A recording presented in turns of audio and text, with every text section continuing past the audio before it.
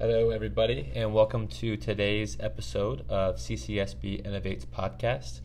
My name is Brennan McNally, and I am going to talk to you about the accessibility part of the iPad.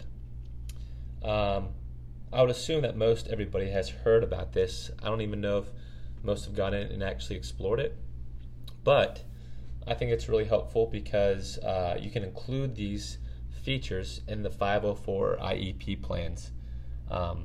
Whenever you go to parent meetings or whenever you go to discuss how to help the student, learning.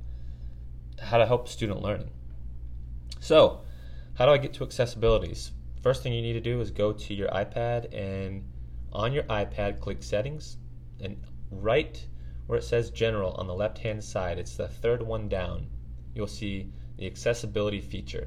If you click that, it opens up to where there's a bunch of stuff on the right side, and it kind of breaks up that information on the right side into kind of four quadrants. The first quadrant is vision, the second quadrant is physical and motor, the third quadrant is hearing, and then the fourth quadrant in the accessibility is general. My top three that I'm going to talk to you about today all come from the first quadrant, which is vision. So the first thing I think teachers should understand or to know about this is VoiceOver. And VoiceOver is at the very top. It's the very first one in the accessibilities. And VoiceOver basically just starts reading anything that's on your iPad. So if you enable this feature, you can go to a website and then the iPad starts automatically reading the website to you.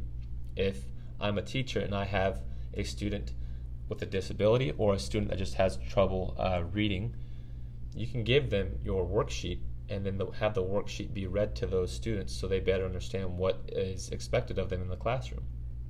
I think that's a really, really good tool that teachers should use more often, especially for individual work.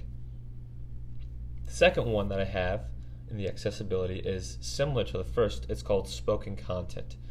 Spoken content doesn't automatically start reading the information to you that's on the website or the page or worksheet or whatever you're doing on your iPad. But basically, if students are reading a bell ringer or some sort of article related to the content and they don't know how to pronounce a word, they can highlight the word and then an option appears right by copy and paste that says speak. If they click on the speak button, the word is pronounced to them. Why is this helpful? Well, kids who don't know how to pronounce certain words, they can highlight it, click the speak button, and then all of a sudden it's spoken out to them. It's read aloud to them. I think that's an awesome feature, and it's not only limited to one word. You can highlight paragraphs, you can highlight two paragraphs and have those paragraphs read back to you.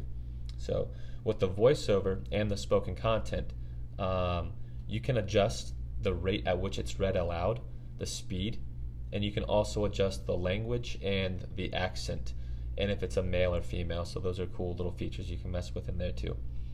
The third accessibility I think is important for teachers to know is color filters. That's in the display and text size. I think most of us teachers have had some student that has had a disability, or not a disability, but vision impairment that they can't see certain colors.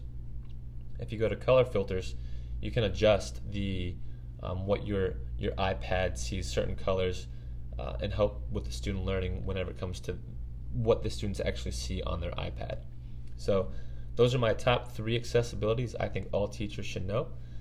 Thank you for listening to this episode of the CCSB Innovates podcast. Hope you all have a wonderful day.